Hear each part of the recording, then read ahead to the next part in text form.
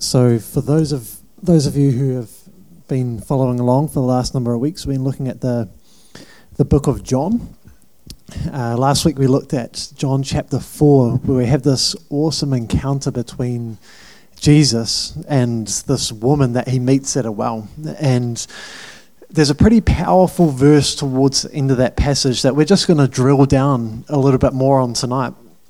And so I'll just read this scripture again, and then we've got some questions for us as the panel to dive into. And so this is starting John 4, verse 21. Jesus said to her, "Woman, believe me, an hour is coming when neither in this mountain nor in Jerusalem will you worship the Father. You worship what you do not know, and we worship what we know. For salvation is from the Jews. But an hour is coming, and now is, when true worshippers will worship the Father in spirit and in truth. For such people the Father seeks to be his worshippers. God is spirit, and those who worship him must worship in spirit and truth." The woman said to him, "I know that the Messiah is coming, he who will be called Christ. When that one comes, he will declare all things to us." And Jesus says to her, "I who speak to you am he." And so like we looked at last week, we see this dialogue between Jesus and this woman. And Jesus turns up to the well and starts speaking to this woman. We talked about how he came into her world and initiated a dialogue with her. And Jesus says to her, give me something to drink." And they have this interesting conversation between the woman who's thinking about a drink that's physical and Jesus who's talking about living water, the eternal water of God, the eternal life, something so much more than physical water that he has for this lady.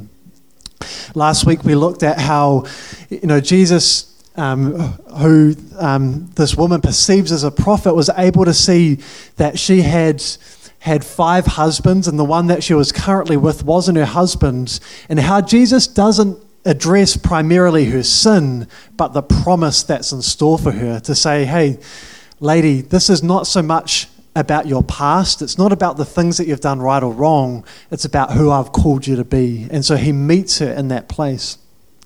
And then flowing on from there, we see this dialogue about Jesus once again bringing to light this eternal promise for her, and talks to her about what the Father is really looking for. And he uses these words. He says, you worship what you do not know, we worship what we know, for salvation is from the Jews. But an hour is coming, and now is, when the true worshippers will worship the Father in spirit and in truth. For such people the Father seeks to be his worshippers. God is spirit, and those who worship him must worship in spirit and truth. The woman said to him, "I know the Messiah is coming, he who is called the Christ. When that one comes, he will declare all things to us." And Jesus said to her, "I who speak to you am he." I think it's interesting in verse 22, Jesus says, "You worship what you do not know. We worship what we know." And so here we have a woman who is engaged in some kind of worship, but she's worshiping a God that she doesn't actually know. She says, you worship on this mountain, we worship on that mountain. And Jesus is saying, what are you talking about, a mountain? True worship isn't about the place. It's not about what you do. It's not singing songs. It's not music. Actually, true worship really is about the laying down of your life, but from a particular position.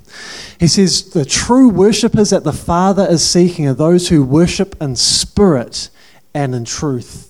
The worshippers that the Father is seeking are those worshippers who worship from a true revelation knowledge of who God is, that God has been revealed in the deepest part of their innermost being, and their lives have now become a reflection of the God that they've come to know. And so the expression of their worship, their devotion, the things that they do for Him now flow from an entirely different place. Not trying to work and do things to please Him, serve Him, but actually having received revelation of who He is, they're now living from the reality of the God that they now know intimately. And He says that these are the true worshippers, those who worship in spirit and in truth. And so we're going to unpack that a little bit this evening. What does it mean to be a worshipper, someone who worships in spirit and in truth? Because it's these kind of worshippers that the Father is looking to see. Is that cool? All right. We've got another couple of verses to look at, but we'll start here and we'll see where we get to. But the first question is this: what does it mean to be a true worshipper? And why is the Father seeking these people to be His worshippers? Mel, I don't know if you want to kick us off. What does it mean to be a true worshipper? Well, I was thinking about this lady at the well and how much it resonates to that dialogue that starts with Christ and this woman, and how it started for me almost as the woman at the well. It started with this dialogue with Christ, and as Greg has called it, and what it is an apostolic confrontation of your reality. And the difference between something can be true, things can be true, God is God, that is true, but truth is a reality. True can be true in fact and in parts, but truth is a reality, and it's the reality of the person. And so when truth, the reality of the person, of Christ, confronts what's true to you, that's when you are confronted with an apostolic confrontation, a sent being that is revealing the truth, a reality that we don't know. And that's how it started for me. And I guess what makes me a worshipper and others a worshipper in spirit and truth, what that is defined by, I think, is that apostolic confrontation that started when we received the Christ by revelation in the Spirit, the reality of Christ breaking forth into our truth. And because of that, we can't do anything other but fall down and worship at the feet of the bridegroom. And it's interesting, that word worship, a picture of it could be kissing the ground. And I think the heart of a worshipper in spirit and in truth is one who by the Spirit has come to know the Spirit of God. It said God is Spirit, the Lord is Spirit, and where the Spirit of the Lord is, there is freedom. And so when we've truly encountered the freedom, the reality of Christ, that worshipper's heart can't help but worship the one who has come in as a confrontation, but a confrontation of love that's brought you to the ground, that you now kiss the ground of the bridegroom's feet. And I know that what that can look like, worshipping in spirit and in truth, is that it's been revealed by the Spirit, because the Spirit is God, but it's the truth of who God is, and God revealing the truth of who you are to Him. That it's from that place of that knowledge and that experience that you have no other. You're compelled to love back what you've been receiving, and even when I hear the word preached, it doesn't have to be when music's on or whatever, I'm in worship, and our lives become worship. It's a gesture, a constant gesture and posture of giving back what we've received. But if I hear the word preached, honestly, there's been times where when the word is being preached, the posture and that physical act I actually want to do is go to the person's feet and just love right there, because I know the word has just come into our physical reality and is confronted and loved on the inner being that has been set right by Him. And so worship is seen in so many different ways and gestures and acts, and it's not about the gestures and acts and rigmarole about it, but there is an active activation of life by the Spirit, right, through the expression. I'm just wondering, being filled with the Spirit, is that anything to do with worship? Well, I think what I hear you saying, Mel, is that there's a response. Hey, there's a response to. There's a response to the revelation of who he is, that changes something, and we see here with this woman that her life was lived in response to worshipping a God that she didn't actually know, but he's now entered into her world, and as, like you said, there's a confrontation to say, what's the response going to be now that he's standing in front of her, because truth himself was standing right there, and she says, this is what fascinated me, he says, the woman said to him, I know the Messiah is coming, he who is called the Christ. When he comes, he will declare all things to us, and so the Messiah is standing in front of him, sharing the Messiah's reality with her. And she says, just, hey, by the way, when the Messiah comes, then we'll know, And so truth was standing in front of her, but the truth at that point wasn't within her, And didn't he reveal all things about her to herself, having a knowing? But even that, and him revealing all things about herself, that didn't necessarily bring her to the point where she had the revelation of all things that were contained in him, Otherwise, her response to him would have been different to saying, hey, there's actually another one coming, instead of, oh my goodness, you're the one, I'm on my, Yes. There was a response, but it wasn't necessarily the response of revelation, of worship and spirit and truth. And we don't know what happens. We know that she goes and shares a few things, but whether or not she enters into this, we don't know, So. I love the fact that he says to her, I am the Messiah. So he actually doesn't muck around. He's not hiding it. He says, I am he. And then I'm not sure if you said this just then, but verse 29, she runs away and says, come and see a man. Right. No, I'm the Messiah. Come and see a man who told me all the things that I have done. This is not the Christ, is it? So here's an example of not worshipping in spirit, because he's just told you who he is, and you're going and saying, he's a man, who do you say I am? Jeremiah, John the Baptist, earth answers earthly. See, so she's answering earthly, he's speaking heavenly, but she can't hear anything he's saying. Like, how sad is that? I am the Messiah. Hello. Is he him? So you can see the disconnect. So there's a disconnect when we hear like that. So when the word goes forth and we're going, is that the word? Dunno. We're no different to the woman at the well. And that's part of this challenge, isn't it? Yeah. Of actually hearing the one of the Spirit, So what does it mean to be a true worshipper? Well, it's one that hears the spiritual word of God. It's one that knows the one who is Spirit. Like, not knows about, knows and is coming to know.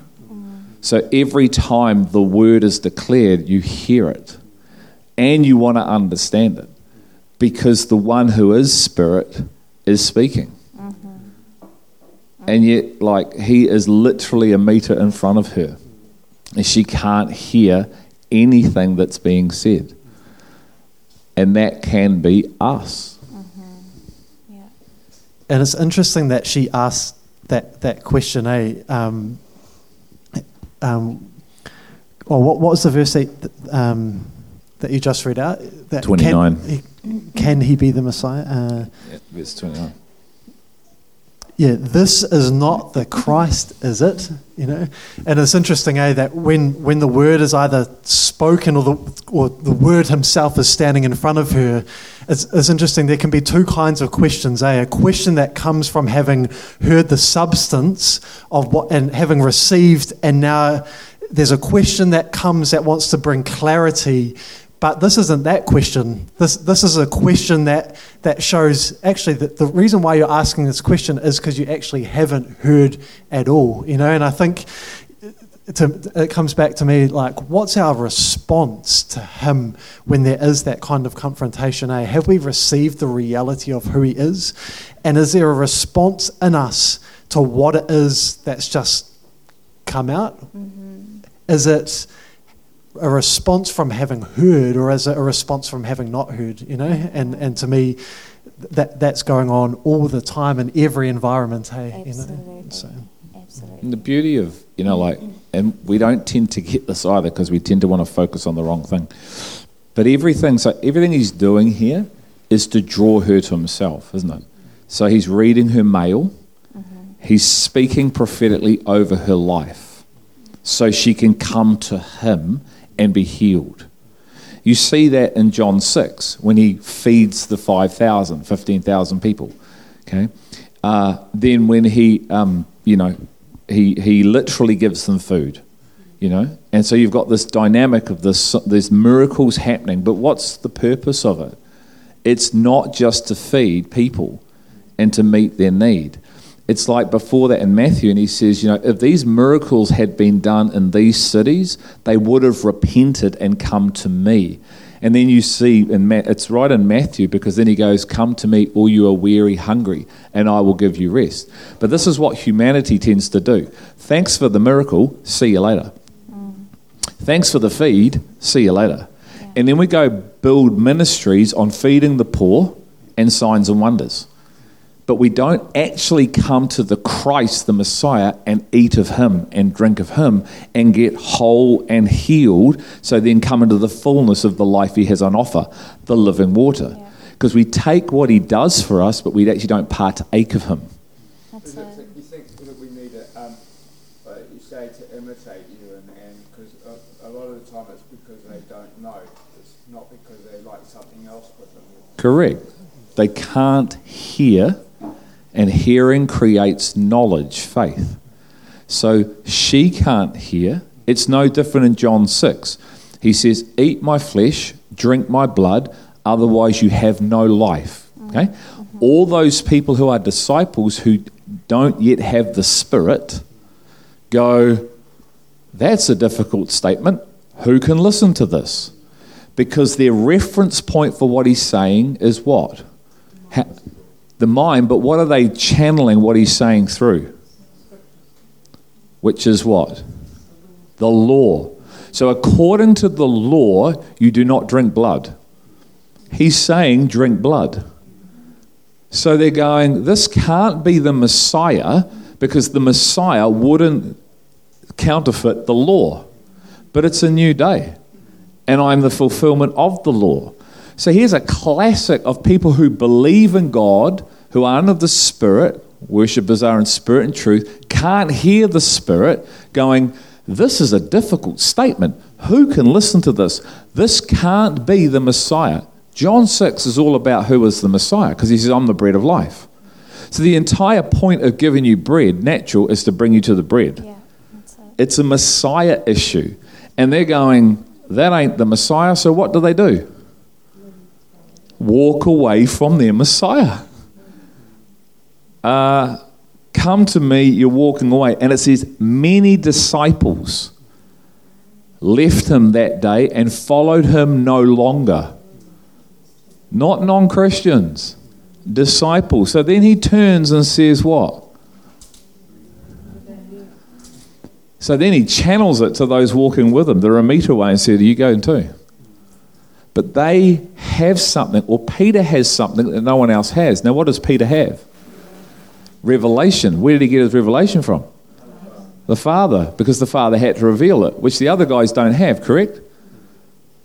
See how if you don't have revelation, you might walk away from something you should be walking with and too, because you can't hear it in the Spirit. Like, that is sad. Because when it's presented, it's so full. Who can listen to this? Like, what are you talking about? It's so outside of their reference point. See, when you have no reference for what is being spoken and you can't hear it, you write it off. It sounds ludicrous. but it's the Word of God. That's it. You don't want to make those mistakes. You're mistaken, not understanding the Scriptures or the power of God. And Jesus said, why do you search the Scriptures looking for eternal life? He said, they testify about me, but they're not me. But you're looking for life in a substance, and I'm right in front of you, but you don't know I'm the Messiah.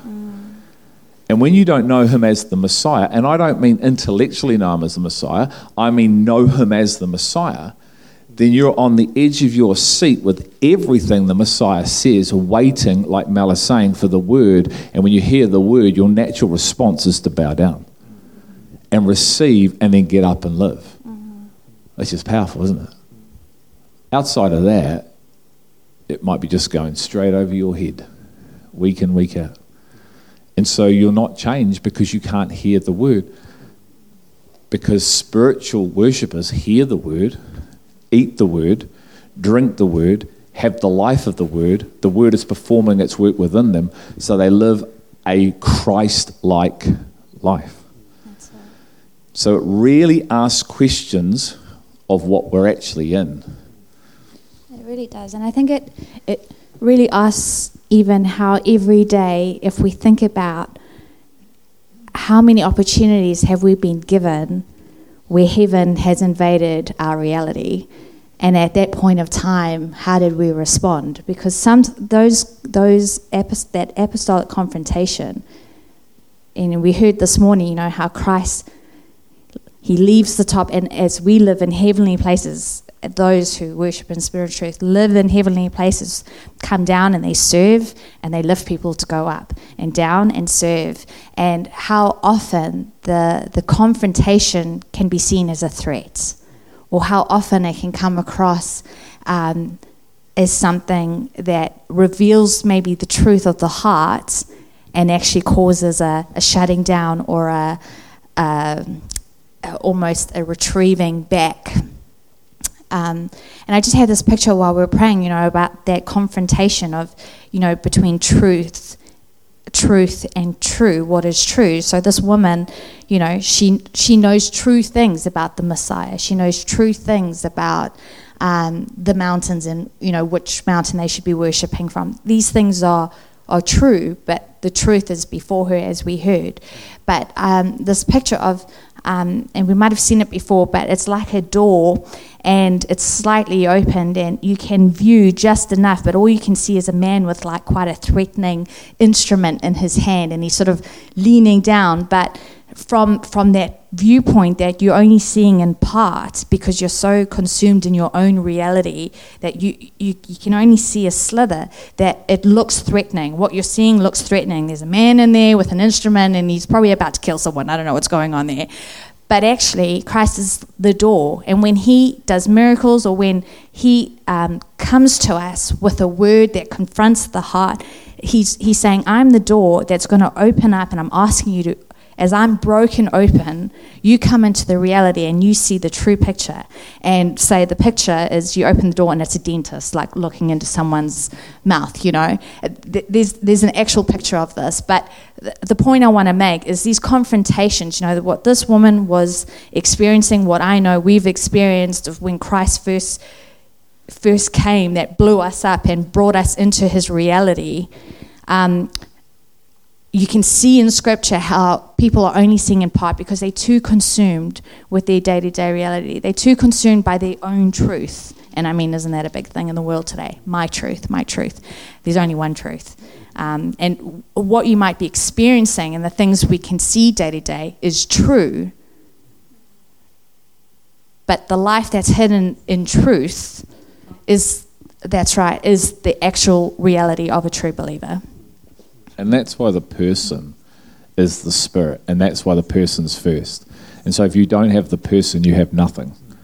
You can't have the person with the Scriptures as your first. The person's the first. So the person has to be the first in all things.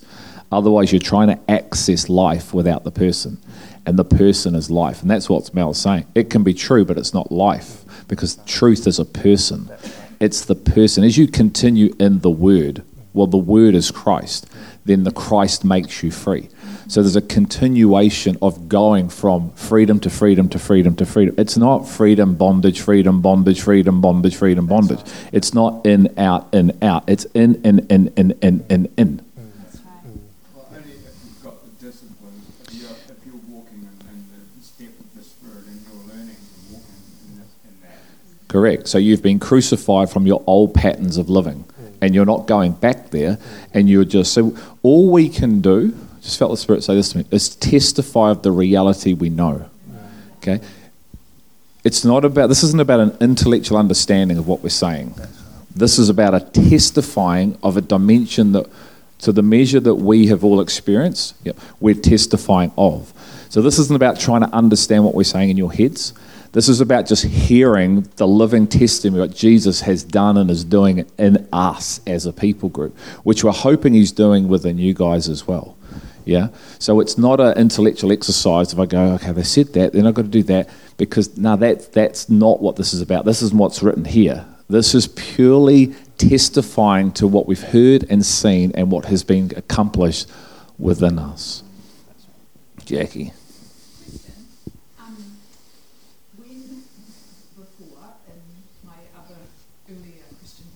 It was a really big thing to be declaring the word of God. And what I'm hearing more now is kind of the place in Scripture, if that makes sense. Like, so declaring Scripture over yourself and over situations, and, and so I'm wondering kind of now that I have a different revelation about, and I'm still trying to learn what that looks like in terms of scriptures versus Christ himself revealing stuff, is the power of declaring scriptures, or where that sits. Does that make sense? Yep. So just for the sake of the recording, Jackie, you're comparing the difference between, declaring things that are scripturally true and correct, and what is the role in declaring what it is that he's spoken and entering into life? Is that? Yeah, and kind of believing in the power of declaring this word as a... Yeah. I think it's a really really good question, and I think I guess to me that it's firstly the question is, what are we declaring, and so what I heard Greg share what was that he talked about testifying, and that when we're here we're testifying of a person that we know, and so the declaration is not of words, the declaration is of a person, and so to me the declaration is then prophetic because it's speaking something that is true and real and exists in him, that when hearts are ready, humble, able to receive, that the word of God has the power to birth that same life, So to me, what does it mean to proclaim his word? To me, that's the primary, that's the primary thing. I think and I wonder if almost like the secondary thing is what does it mean to proclaim it if we're not testifying from that place? Is that kind of what you're saying? If we're not in it, are we able to proclaim it until we get in it? Is that? No, it's more like from the perspective of for things like healing, or like it's that kind of claiming the scripture and then like proclaiming it over your life and believing for that, like that kind of, in that sort of that thing that's kind of a way of thinking that there is power in proclaiming the same word over yourself or over someone else and believing based on. And it used to be, and a silly example, but it was the like putting on the armor of God. The armor, and like I went through this phase of like every morning, armor, like because it was this thing that if you weren't saying it, it wasn't happening, that kind of. And so if you're praying for someone for healing, if you're declaring the word, is that where the power is? Like, like I'm kind of trying to figure that out. Yep. And this is the thing so there's two operating systems you're describing. There's the operating system that one speaks from revelation, as the operating system where one doesn't have revelation and just speaks words. Okay? One is empty and powerless, and one is full of power. And it is really hard to explain this in English, okay? Because the word is a person. So firstly, the word is not words. It's a person. And that's the place you must speak the words from, the scriptures from. It's the personhood of Christ. So Jesus said, my words are spirit and life. Well, he was the spirit. So when he spoke, he's not speaking scriptures, he's speaking himself, which is the word. Okay? So this is the difference between even preaching and preaching. Anybody can get up and speak the written words, but have no power. But you're quoting words from the book, but there's no power. Another person gets up, doesn't even have the book, doesn't make any reference to the book, and starts speaking the word, which is power. And you know the difference. It becomes very easily to discern if they're both there together. Because one's moving you and doing things within you, and the other one's just tickling this. And the one that has the word, you won't understand it unless you've actually had it revealed. But the one who's speaking words, you'll go, oh, I understand that. I understand that concept. Oh, I love that analogy. That ain't it. See? So the problem is that you have to be in the word to have any power in the words you speak, because you're not speaking empty scriptures, you're speaking him. And Paul preached him. Saul preached Judaism. And that's how you can be, when you know the word, you can actually proclaim things that aren't actually written in scripture, but you've heard by faith from the word himself, that you're now proclaiming, which means you're actively claiming what you've heard and seen in the unseen. So that when you are proclaiming, you're actually proclaiming what already is and is finished in the person, and you see that come to be. So you're not proclaiming out of anything empty. It's the person of Christ that has already spoken, has already done the work, is already finished. So that's why I think it's so important to hear, isn't it? 100%. Yeah. Now, hold on. And now here's the other side of the equation, okay? God is merciful. God is gracious.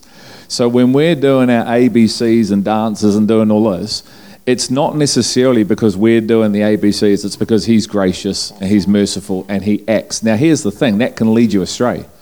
Because when he acts out of his mercy, not out of you, you can think, oh, look at that worked. And so I'll do that again, and it doesn't work. No, because it's actually not of heaven, it's of you, but his mercy's covering you while you're doing what you're doing. And he's hoping that you're going to learn and come into what it is to receive revelation. So you speak from revelation, which is the person. And that's what you see in John 5:39. He says, you guys, you're all searching the scriptures, looking for life in the scriptures. They testify of me. So the purpose of the scriptures are not to be proclaimed, they point you to him. Then when you got him, then the scriptures come alive. So when you speak, you're actually speaking him, which may come out as scriptures, but they're not empty words, they're the word of heaven. And this is why I just want to read you this in Luke 24, because this is a fantastic reality of what I'm trying to explain, which is Jesus meeting two guys on the road to Emmaus. Okay? And he says this, then beginning with Moses, this is Jesus, and with all the prophets, he explained to them the things concerning himself in all the scriptures. So he's the word. Like Jesus never proclaimed anything. He spoke from revelation. So the other thing as a side note is if you want to look at models, look at Jesus. So did Jesus ever get up there and start proclaiming what we do and hoping to come into life? No. So there's your example of how back to front that is, because he didn't do it and he's the prototype. He was in the Word. He was the Word. He's the living demonstration of the Word. So when he opened his mouth, he just spoke himself. which he said, my words are spirit and life, the flesh profits you nothing, that's an operating system of the flesh. It's a bit like memorization. If I can memorize it, and then if I can speak it, I'm going to have life. Well, you talk to all those people, they're still doing that, and they're not necessarily really in the life of what they're actually practicing. No, that's why she said it's on revelation. Purely, full stop. And then that challenges you as to, actually, I don't even know if I even can operate from that. But I can do that other thing. And this is this whole thing about learning to apply rather than learning to become. Very different. Sounds similar. Greg, are you saying we don't apply? No, when you become, you will naturally apply. And so in the beginning was the Word. Out of the Word came words that man wrote down. But the written word is the spoken word. Isn't it? Because it got spoken first. So it's actually the spoken written. Like it's not spoken and written, it's spoken written. Which requires hearing, not understanding in mind, because you don't, if I'm speaking to you, you're not trying to go here. It's like you're hearing me, you're not reading me. So you're hearing, so you've got to hear, and I have to speak the word, not words. So I can't be just quoting this stuff. I've got to know the reality that's concealed that this writes about, called a person called Jesus. So I don't need that to speak because I know the person to the measure I know the person. So I'm speaking him. I release the aroma of him, not words. One is full of power, one's just empty words. And that's why Paul said in 1 Corinthians 4:19-20, I'm coming to test not your words, your power. Anybody can talk words, but I'm coming to see if you got any power. And that's why he said, my life is the demonstration of my message. My life is the message. No longer do I come in flash words, I come as the demonstration myself. And so what I speak comes from who I am. I've become one. Whereas Saul was all about Judaism. He would teach Judaism. He was teaching words. Paul was all about preaching him. And they sound the same, but they are not in operation. And that's what becomes really confusing, because you need to know and discern who's speaking what, because not everything that comes out is the word. It can be talking about all sorts of stuff. So how do I know it's him? Because it says every treasure of wisdom and knowledge is contained in him. So if I know him, then I'll hear what's him and what's not him. So that's the reality that stops you being deluded from persuasive arguments from people that talk about this and talk about that, even talk about visions and dreams, and it all sounds very prophetic and nice, but there's no substance behind it. And that's the challenge. I've had a mindset as to what revelation actually is like because you see revelations in the scriptures, and they're big revelations of things that that no one knows anything about, kind of thing. You talk about revelation on a very general kind of way. That it's in everyday living things in the Lord is revelation. But I've had a mindset about revelation being some kind of epic thing that I have to know about. Sure, yeah. And it is an epic thing, right? It's just that that ultimate revelation is of the person in us, it's not necessarily being, and this is, it's not necessarily being caught up into the third heaven and seeing visions, and even though that's true, that's part of what's available in him, ultimately revelation is of him, that's right, the unveiling of who he is, And I think to me, I just think, as you're sharing, Greg, like what it says, it's so important that we're renewed in the spirit of our minds. It's a spiritual transformation of our heart and our mind that changes us, not the receiving of words, you know. And I think even Jackie, as you're sharing about like the armor of God and visualizing almost these, you know, visualizing putting on the armor or doing different things, you know, it's like there's a big difference between visualization and revelation, you know, that when actually we have a revelation of the person in us, why would we need to visualize ourselves putting on what it is that he's actually, like, if he's formed it in us, why is it going off and on and off and on and off and on and off and on, you know, when actually the armor of God is to be Christ in us, you know, and that if we have a revelation of who he is, we're not constantly trying to make up a world in our own minds. We've actually been renewed in the spirit of our mind to the reality of who he is, so that we can actually just live with him in us. If he's eternal life, then every time we receive eternal life, it's a permanent thing. It's not, you know, there's no need for on, off, in, out. It's permanent. It's eternal, you know, worth.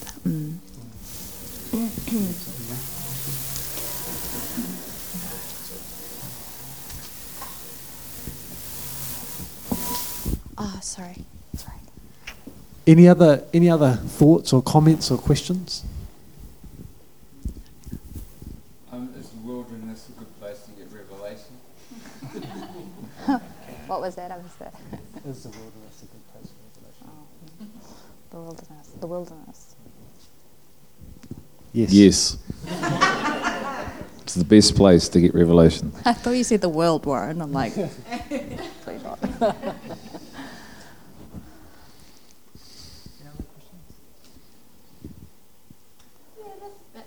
Going back to the woman at the well.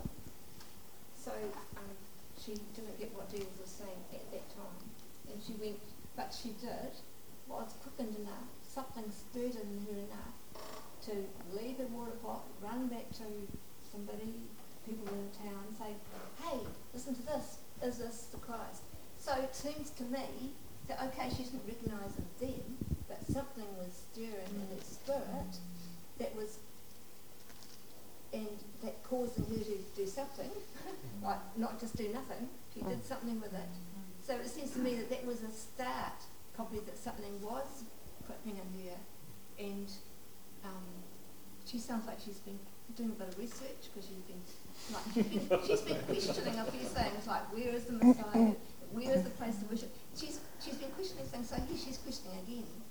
But something has quickened her to do something. And to me, it's like we may not get it right now, but later, I get it. You know, like so. We might not get something straight away, but it can be a process.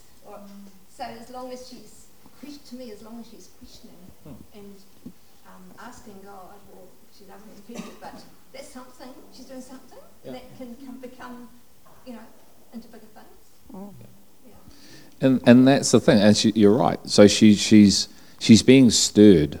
She has no idea what she's being stirred from, but she's being stirred.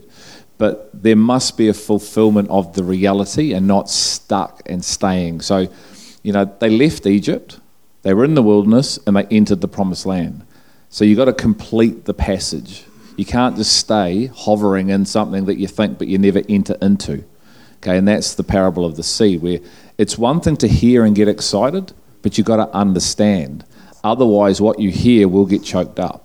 So it'll last for 3 or 4 weeks. You'll be excited for a period of time, but then when persecution, because of where the word comes, or riches, wealth, all the things, then it all dissipates and you're back to square one.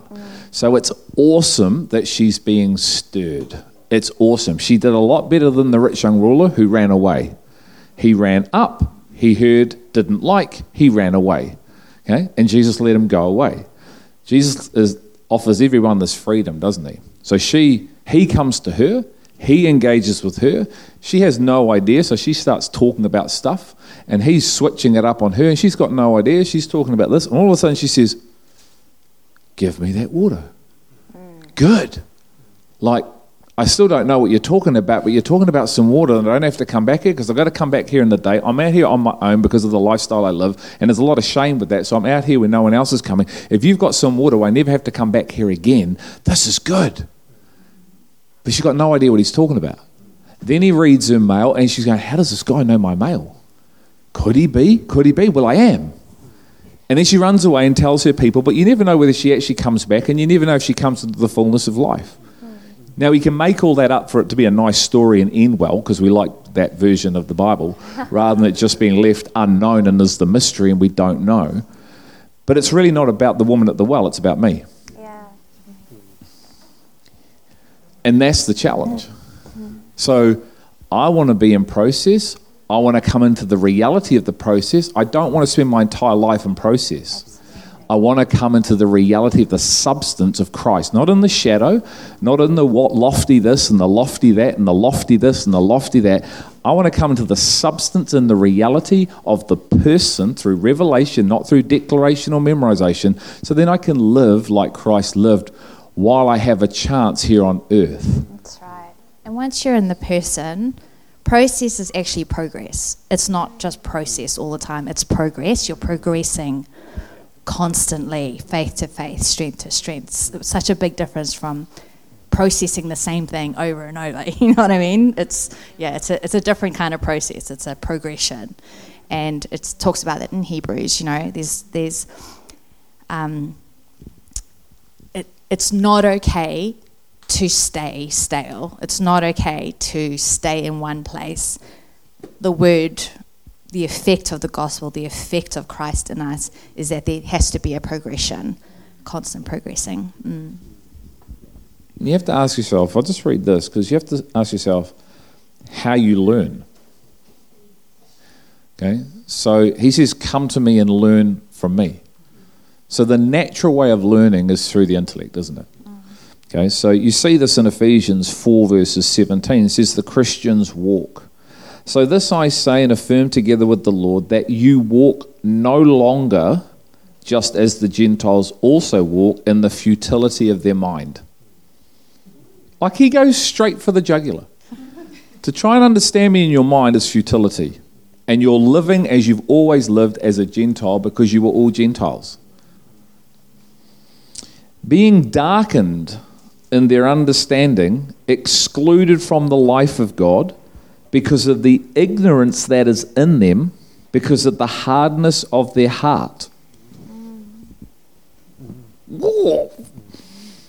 Now, who are Gentiles? We are. So if you're still living by this is talking to you. But he loves you. And they, having become callous, have given themselves over to the sensuality for the practice of every kind of impurity with greediness. Still a lover of self. In the last days, men and women will be lovers of self, and hard times will prevail. We're really in those days. But you did not learn Christ in this way. That's right. So now he throws it up. He's saying, you didn't learn Christ in this way. This is who you were, but this is how now you're becoming, because you're not learning like this. If indeed you have heard him. So if you haven't heard him, you're probably in this mode of being. If indeed you have heard him and have been taught in him, just as truth is in Jesus, that in reference to your former manner of life, you lay aside the old self, which is being corrupted in accordance with the lusts of deceit, and that you be renewed in the spirit of your mind. The key is learn. How do you learn? Well, I know how I used to naturally learn, and it's in my brain. And I study, and I read, and I look at scriptures, and I look at different things if the context is this. And I can apply the learning patterns in the world to the learning patterns in Christ. And it's not the same learning system.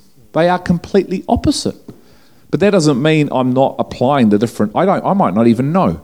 So they looked at Jesus and the disciples, and they said, this man is untaught. Imagine saying that to the Messiah. What do you know?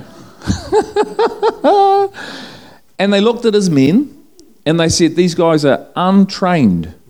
But they said they recognized they had been with Christ. But it actually didn't do them much good when they were with Christ. Did it? It was only actually after Christ left that they actually started coming into life, because life went from here to here. And so like here with the woman, yes, Jesus in front of her, but Jesus not yet in her. So she has no recollection or reference for what he's saying, because until that spirit comes in, you can't hear the spirit, because it's spirit to spirit. So just like those guys in John 6 who didn't yet have the spirit, but they did believe that Jesus was the Messiah, but then when the Messiah spoke, all of a sudden it's not quite adding up to the Messiah. But we believed he was the Messiah before he spoke. Now he's speaking, we don't believe. Well, that's a funny sort of a belief, isn't it? So these are the tensions that we've got to walk through, because we are so ingrained in earth, and the way we learn of earth has nothing to do with the way we learn in the kingdom. But many just take one operating system and plonk it into the other and wonder why we're not in life. But we can have a whole lot of information but no life. It really shows how the disciples and even Christians, they're not, yeah, just say it. That you almost have to convince them that they are what they were once, or they are carnal-minded, darkened by understanding. But those who were unbelievers and found in their carnal mind, when they come into Christ, they know the light in the view of the mercy of God. They know that. But the disciples, and I think even the church today, they still have to be convinced that they're operating with a carnal mind, darkened understanding. They haven't been enlightened to the word as yet, because there would be a reference, right? There would be a real sense and a real conviction of heart of when you were reading that carnal mind, that darkened understanding, the callous heart. I'm like, yeah, you don't have to convince me. I know that. That was my reality, and that's the reality that the apostolic confrontation broke through with the truth of who he is and what I was called to be, which is enlightened and alive to Christ and to God. But it's amazing just hearing you, just thinking, without the word himself, Christians still need to be convinced that they're operating, if it's not Christ, they're operating in carnal and So what flesh. did you receive that brought this knowledge to life in you? Christ. Through The Spirit, revelation. That it's the only... And you weren't even around this, were you? No, and completely without feeling, as it says, without feeling towards God, without any kind of sense that there was a reality bigger than me. I mean, I was the center of the world. It was my reality, and what other people did affected me, and it's just the center of your universe. But when the center of the universe, the creator of the universe, comes and takes hold of you, it's that revelation. And as we said last week, it's the exalted Christ. When you see Christ lifted up as he truly is and who you are before him, that's when you break. When you see Christ lifted up, what is that?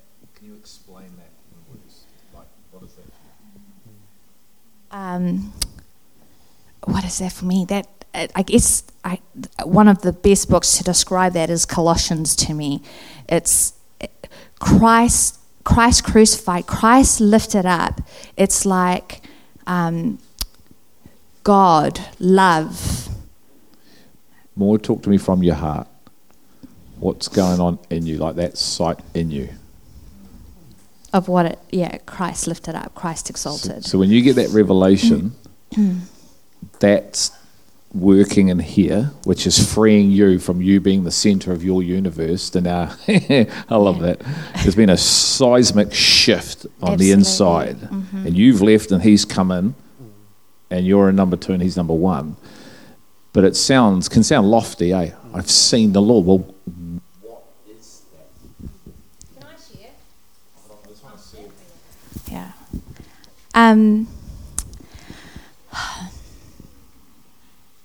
I've described it before, and hopefully this helps. It's like the hellish reality it was like he had to reveal that to me, the reality of who I was and what I'd become.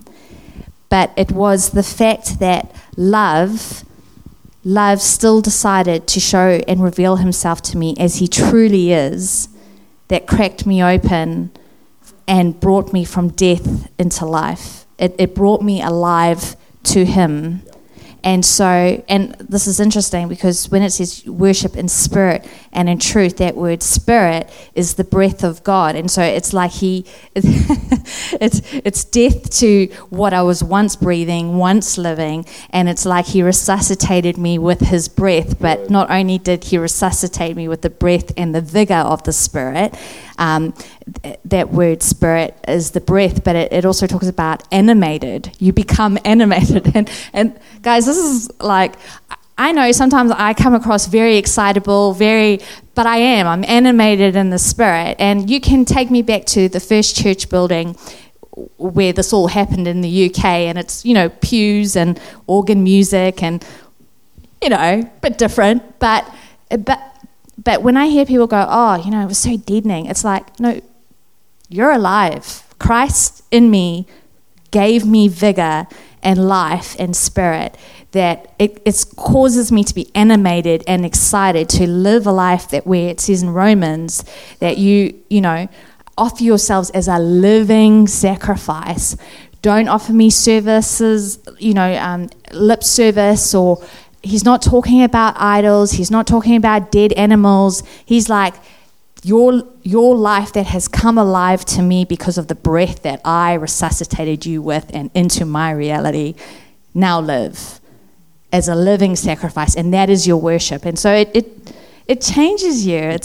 That's what happened to me. It was the vigor of life, Christ's self, brought me to him and to the inside of his being. That's what I feel like. It's like I live in Christ just every day.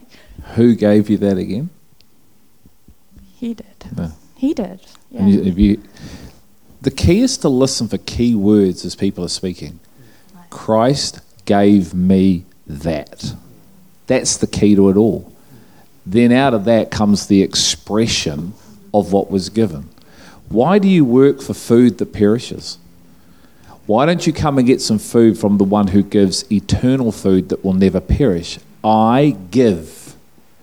You don't learn. I give and you learn. See, it's the complete opposite to the world, isn't it? Earn it, have it. No, I have to earn it, have it. No, thank you, Lord, I'm going to go and earn my own, and I'm going to catch my own fish. Okay, anybody else? So I just encourage you, just list these key words that are flying out as Mel was speaking there, and they're the key doors that entry to this life. Do you want to share, Amanda? Yeah, just about, it's a bit more recent, probably.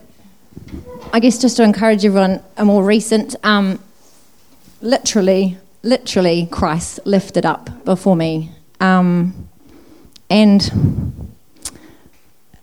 my first reference point for hearing and receiving the word and not the words was at the well, and Greg was speaking, but I can't even really remember what he was saying. But as he was speaking, the word himself was literally in my heart's mind and my spirit being lifted up so high, way above everything else. And everything in my life was becoming so small, and I couldn't even see it in my base periphery. It was gone. And he was up there, and he was saying, here I am, and this is where I'm bringing you to.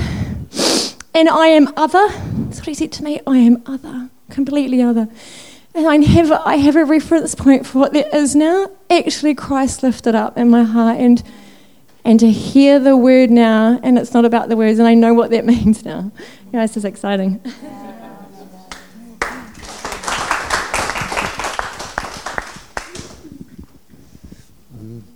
And I feel like, having heard the true testimony of what it means to actually receive him, you can so easily see the deception of learning about him without necessarily entering into the person of Christ, And I think that's, it's both the greatest danger and the greatest opportunity, that to hear about receiving a person in you that does this work that you actually can't receive through learning, through human education, through all of your efforts, is either going to be the most incredible day of your life or the most infuriating and frustrating day, right? Because all of your effort needs to fall to the ground and surrender to what it is that's just been brought to light in front of you, And so that's the opportunity that we all have when the word's proclaimed. What's our response? Do we receive in us the reality of what's been spoken, or do we reject because actually in our own world and in our own mind we're so full of our own learning and our own operating system that it sounds like loss when it was always supposed to be great gain, so. Test. What is grace? Okay. So God gives grace to the... And what does he do to the proud? God gives power to the humble, and he opposes the proud. Proud of what? Which is heart, isn't it? So God gives his power to those who are humble. What does his power do? It enables us to live, but resurrects us. What else does it do in relation to wisdom? It reveals. So Paul said, make sure your faith doesn't rest on man's wisdom, correct? Man's ability to understand. Don't have your faith on that. If you have your faith on that, you have no faith. Your faith has to rest on the power of God. So it's the power of God that opens up the realm in God for one to see. No power, no faith. So we talk faith. We talk blind faith. By faith and by faith. It's like, no, faith, if you say you have faith, tell me what you're looking at.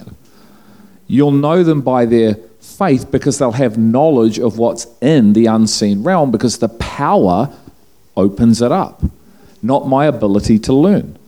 So through my absolute surrender and posturing, because God gives power to those who have humble of spirit, because blessed are the poor in spirit, for theirs is the kingdom.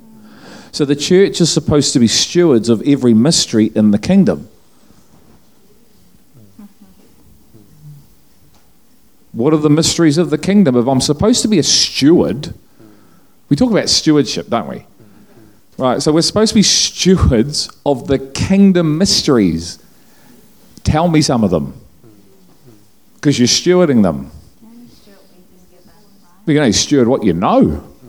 So if you don't know anything about the kingdom, you can't steward anything. Which means you're not in who you're called to be. Because we're called to be stewards of the kingdom. So what's the greatest mystery in the kingdom that we're supposed to be stewarding and protecting and guarding and living from? That Paul said most people don't even know it. Because the enemy's got you so hoodwinked and wrapped around his little finger because you're all trying to understand this thing in your mind. And he lets you. See the dynamics of who we're really called to be. But if we're trying to learn this through the ways of man, we won't have a clue. And most people, if I can just say this, don't. But that's okay. But it's, do you want to? But then we've got to look at the operating system and go, oh, that operating system is demonic. As James said, it's the wisdom of darkness. Paul said the wisdom of God is the ability to live as God lived. And he says the mature hear the words I speak because they've come through what process? Christ crucified, which is purely revelation. So as you go through Christ crucified, through revelation, the whole realm in the person, it's not outside the person, opens up. Every promise that's yes and amen. How many promises are there? Well, here's one. You're all called to be stewards of the kingdom of God, because blessed are the poor in spirit, because theirs is the kingdom of heaven, which means you're a peacemaker. What are some of the beatitudes that we're all supposed to be by now? The being attitudes. Who can tell me what they are? There's 9 of them. Number one. Number one defines everything else, correct? Right. Do you hunger and thirst for righteousness because you're poor in spirit, or are you proud of heart so God goes, see you, I'm going over here? Because God gives grace, power. That's why grace isn't a covering. Why do you need to be covered? God gives a covering. No, God gives power to the humble, grace to the humble, and he opposes the proud. And the Bible says he knows the proud from afar. So he knows you, but you're over there. And he's going, are you ready to come back as a loving father? But if you want to go play over there, play over there. My eye is on you, but I want you here. Why? Because I want to share all that's in me with who I've chosen, the Commonwealth of Israel. What? Oh, Greg, can you be quiet? My head's hurting now. There's so much that we've got to come into. It ain't funny. And very few people actually even know about it. Because we're teaching this other stuff. And it might be good. But what about what's in him that's the word that performs a work that actually now has you living for a dimension that you couldn't live before? Because you couldn't live for what you're talking about until that happened, correct? No way. You can't live this life, and the Christian life is not trying to be Christian. That's legalism. The Christian life is going, I can't. I cannot save myself, which means I cannot change myself, which means I cannot renew any part of me. It is all a work of grace through the surrendering and the yielding of me. It strips you of all your ability, all what you think you are, even your gifting, what's God given, until you actually come contrite in heart, a broken person waiting to be put back together. Now he says, run. But you're not running from your strength. You've got a brand new strength, a brand new power source, and now you actually can. And there's no seasons. It's going from one measure of glory to another. It's full overflowing, full over. There's no dry season in Christ. Christ never said, I've got a dry season. Oh, I'm suffering for revelation, so I'm in a dry season. We create all this stuff to give us the feeling of feeling good and being out of Christ. And we then justify it and we go, oh, you're in a season too. Oh, it's a dry season. Oh, I'm in a dry. What are you talking about, a dry season? He is the example. There is no dry season. Find me a dry season in the spirit in here. It actually tells me I'm going from strength to strength. Yes, my physical body is decaying. 100%. I give vouch to that. My knees are stuffed. My back's hurting. But my inner man is going from one measure of strength to another, to another, to another, because I'm eating and drinking, because I've understood and come into the learning process of heaven. What it is to abide in the Spirit. Not because you're trying, because he's taken you there. He takes you there, and you enter into something called the person called Sabbath rest. And he takes you behind the veil, and you're like, man. But it's here. And it's this ability to do something you never, ever could do. And then when you taste that, you want more. How much can I have? It's unlimited. Oh, yeah. And I'll tell you, hey, you get animated, all right? If you're not, then you're not in it. Because you want it? Do you? You want it? Yeah, okay, let's do this together. Do you want it? Oh, well, what's it going to cost? Oh, yeah, no, I'm a bit busy. You know? And that's is what it is, but come on, please. Do you know you're called to be a steward of the mystery of kingdom of heaven now on earth? Like you're going to judge angels? Not everyone will. Sounds like you've had a lot of freedom to experience. Yeah, man. I've got a lot of revelation going on. No, the Spirit is freedom. 100%. Where the Spirit is, there is liberty. Sons, what do? Walk in the Spirit, hear in the Spirit, live in the Spirit, partake of the Spirit. The flesh profits you nothing. So the more you partake of the living manna that is sent daily, you live as he lives. You walk as he walked. You're not perfect. You're becoming perfect, like your Heavenly Father is perfect. But you're seeing things, know things. And it's like that food source, like Mel's describing, it enters literally into you and it's power.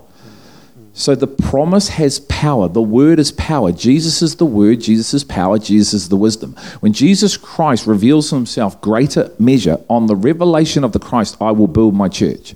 So when Jesus builds his church, yeah, it's not Sam's church. It's not my church. It's not Mel's church. It's not our church. It's his church. We are his church. When he builds his church through the revelation of himself, you can't touch us. Can't touch this. That was bad. You're lucky I wasn't standing. I might have done a bit of move. Those were in the 80s. Those were the days. Those big baggy pants. Lord save us. Oh, I just ruined it. There you go. Spiritual words with spiritual thoughts. But the natural man does not understand the things of Christ because they are not spiritually appraised, correct? And I think, just in what you're saying, to me, you can be a Christian and not know the operating system of heaven that you're describing. Hey, and when I hear Mal share and when I hear you share, there's been you've entered into right from the get-go this operating system of heaven, having received him from day one, But that's not necessarily the reality for many in the church, right? And I know for me, what you're describing, I spent many, many years trying in every effort that I possibly could to enter into it. And it left me so frustrated and even bitter and, and I think it's like the reality of what I experienced as a Christian is the reality of what maybe you guys experienced in the world, because what was going on inside of me was absolutely the same, just in another context, And I think, to me, this is the greatest danger, is that my knowledge had become my idol, and my natural learning of who he was had actually gotten in the way of what it meant to actually.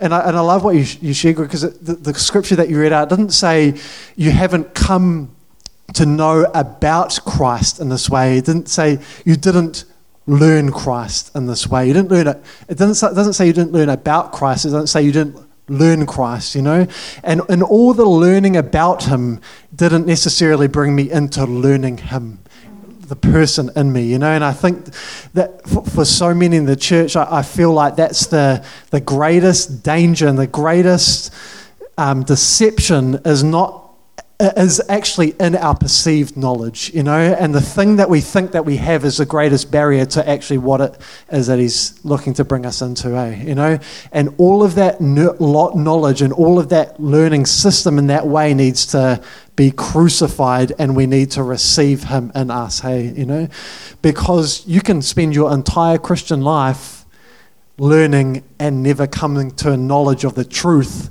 which the Bible prophesied of, because truth was never supposed to be facts. You can confuse the facts with the truth, because the truth is a person, So you can't testify about something that you have no revelation of, correct? So if I can use you as an example, Sam has come into the reality that Mel and I have, but if Sam is speaking a reality before that, he's going to teach you how he's entering into life, isn't he? Which he's acknowledging today is not the way. So you have to be able to discern that, because that's actually not his heart, but he's a false teacher. So the false teacher comes to steal, kill, and destroy. Okay? So that is not Satan. The teacher, it's a Pharisee. You go have a look at it. It's one who teaches another way into the pen. So they actually try to lead you to life in themselves. That's what the Pharisees were doing. They were bringing people to themselves, weren't they? And actually going, you can't enter the kingdom of heaven, you're going to come to us. So they were taking people away from Christ instead of to Christ. False teachers. Their whole heart, but they didn't know that, did they? But they genuinely don't think this guy's the Messiah. So they think they're doing everybody a favor. Hello? It happens today. The intention of the heart is not that, but it happens. Just because the intention of the heart doesn't mean it happens. So there's an evidence. If Sam is talking without this revelation, he's going to lead you as a teacher to how he learns. And of course, that's the natural that everyone relates to. So we go, yes and amen. That's right. But like you've just heard, he couldn't live it. And then God has to show him this isn't the way. So then there's this frustration. And you've got to feel the frustration and then channel it heavenly. Yeah. That's Like, don't channel it earthly, channel it heavenly. Ooh, come on, I'm sick and tired of this. Good, get angry. Release the mongrel from inside and scream. I can't do this. Good. You know, that's what he's looking for, man. When I've had interesting conversation with God and he's big enough to handle it all. But he'll come back at you. So get ready for the response. He'll come back at you and he'll let you scream and have a pity party and have a cry in the corner. He says, you finished? No? Okay, keep going. Are you ready? Yeah, right. Now let's dialogue, son. He won't scream back at you. He'll let you scream at him and he'll speak calmly in love. So you're ready for change now? Yes. Okay. Do it your way. Yeah. He'll let us get to the end of ourselves. Yeah, that's right. Yeah. And I know for me, the thing that I was most adamantly opposed to was the thing that actually ended up setting me free, you know? Which, the thing I was adamantly opposed to was people talking about life that was freely given, because I hadn't experienced what it meant to receive something that was absolutely given for free, but that was the very thing that set me free from me, you know? That after all of my effort and all of my trying, there was something in a moment that opened up to me, and the things where I was previously so articulate, I feel like the moment that I received him is the thing that I've found hardest to put in words ever since that day, you know? What it meant to receive for free. There's a scripture that came in, it said, you know, like, behold, the tabernacle of God is among men. But it's not the scripture, it's what I received that the scripture opened up, you know, that the tabernacle is among men. Christ, I saw in my spirit Christ entering into me. And it was like I saw two things. I saw all of my energy and effort and all of my trying, and then I saw Christ coming in and receiving for free what I couldn't earn, and it absolutely floored me. And the thing that ran through my mind that it wasn't like I was trying to think, but it was, man, everything that I've ever learned before, I've got to, the thing that happened, I've got to absolutely rethink everything that I've ever believed about God before then, you know, and it just came unsolicited through my mind, but I felt like I laid hold of him like I was absolutely drowning, you know, and I've shared before that, you know, this thing took such a toll on my physical body that my beard started going white grey because of how hard I was trying, and yet how frustrated I was that I couldn't receive life, you know. And the thing that came was receiving for free what I couldn't earn in all of my human effort, and it absolutely floored me, you know. And we talk about, like, what does it mean for you know, we talked about the God of self and how it's the will that needs to be crucified, and that, you know. And there was a great question that Jane asked in our discipleship group the other week is, once the God of self is crucified, can you still mature? Absolutely, you know, but something happened to me in that day that my way of living was, for the first time after having lived as a Christian for so many years, absolutely came to a complete, utter, staggering halt. And that to the extent that I was like, as a dying man, grabbed hold of a lifeboat that was about to save me from me, you know. It was like I was literally drowning in the, you know, and I came up for breath for the first time in my life, you know.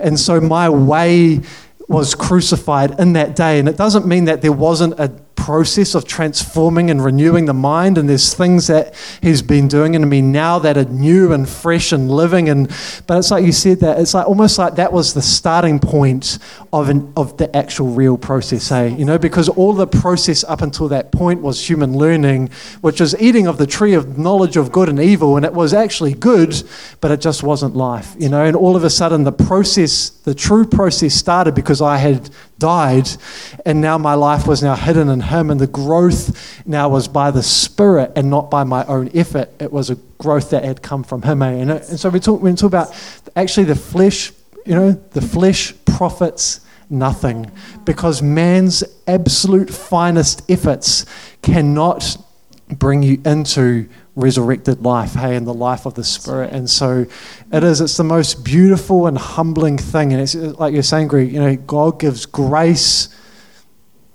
to the humble and he opposes the proud, you know. And I received grace for the first time because I received power in me to actually live out of the reality of him, you know, which I could only look at and hope for before, you know, and that wasn't even really hope, it was just wishful thinking of something that was always outside of me, you know. And so as Christians, we need to transition from death to life, you know. We need to receive the gospel that crucifies our way of even coming to know him, our learning system, our operating system, and actually be rerouted in him to be able to begin to live, you know. And so that, to me, that's the beauty of fellowship, you know, that actually we can have entirely different life situations, but actually the gospel is the gospel, and we need to receive the person, him, you know. So. Just thinking about when you were saying, you know, the perceived learning, you perceived a learning of a way of coming to know about Christ, and just the difference again of the new life in Christ and the old man is, again, it's the difference between perceived value of what you think life is versus the actual value, which is the power of Christ in us. That is the actual value of who we are that's in us. And how the Pharisees, you know, all the laws and the traditions and the things they made up and almost enforced on man to do. And it actually says that they actually were the very thing that was blocking people from coming to know Christ, because of what they perceived was godliness and what they perceived as coming to know him through doing things. And this is another thing in Christianity. It's like, where do you get your perception from? Is it from people's opinions or what the mob say?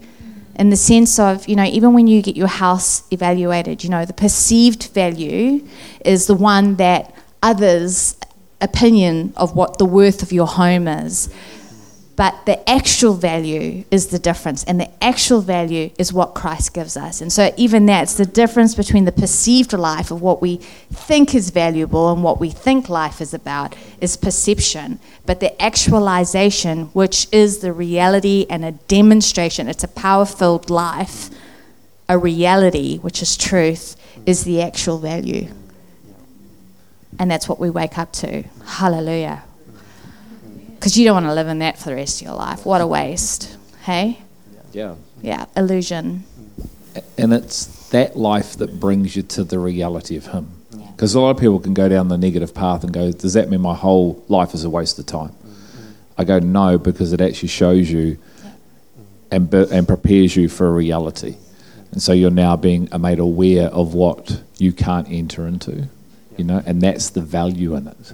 Is the fact that you can't, you know. So then it prepares you for what he can do. And that's what makes it so beautiful. And the value of him is of greater worth than the thing that you thought that you had that was worth some value, you know. And no one ever in that moment, having seen the value of who he is, would actually want to go back to, you know, like it is, what does it say? It's like, a dog going back to its own vomit. The thing that previously came from it's now eating up. And so it is the value of knowing Him is more precious than anything else. Hey, So if you find yourself in this position tonight of being frustrated, disillusioned, ready to throw the towel in, there is hope.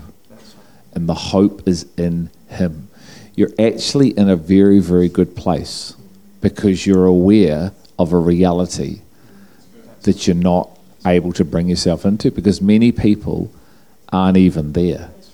And they have no comprehension of not even having that knowledge. And this is the thing. So I want to encourage you tonight. I want to encourage you, there's hope. He is who He is. He does what He does, what He says He is. He is unchangeable. He doesn't lie. Don't take yourself out of the birthing process. It's painful. Yes, the birthing process is painful, isn't it? But after the process comes life. And when that life comes out, the pain dissipates. You start having a vague memory, and in time then we're going to go through it all again, aren't we? Why do women go through birth? That's right. Because of the life that they receive, correct?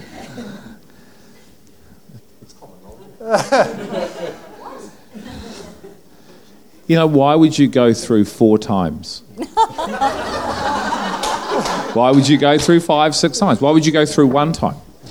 Because when that life comes out, it's the value of the life that you have as a reference, and that dissipates. So please stay in there. Please hang in there. Lay hold of Him. Grab hold of His skirt tails, whatever it is.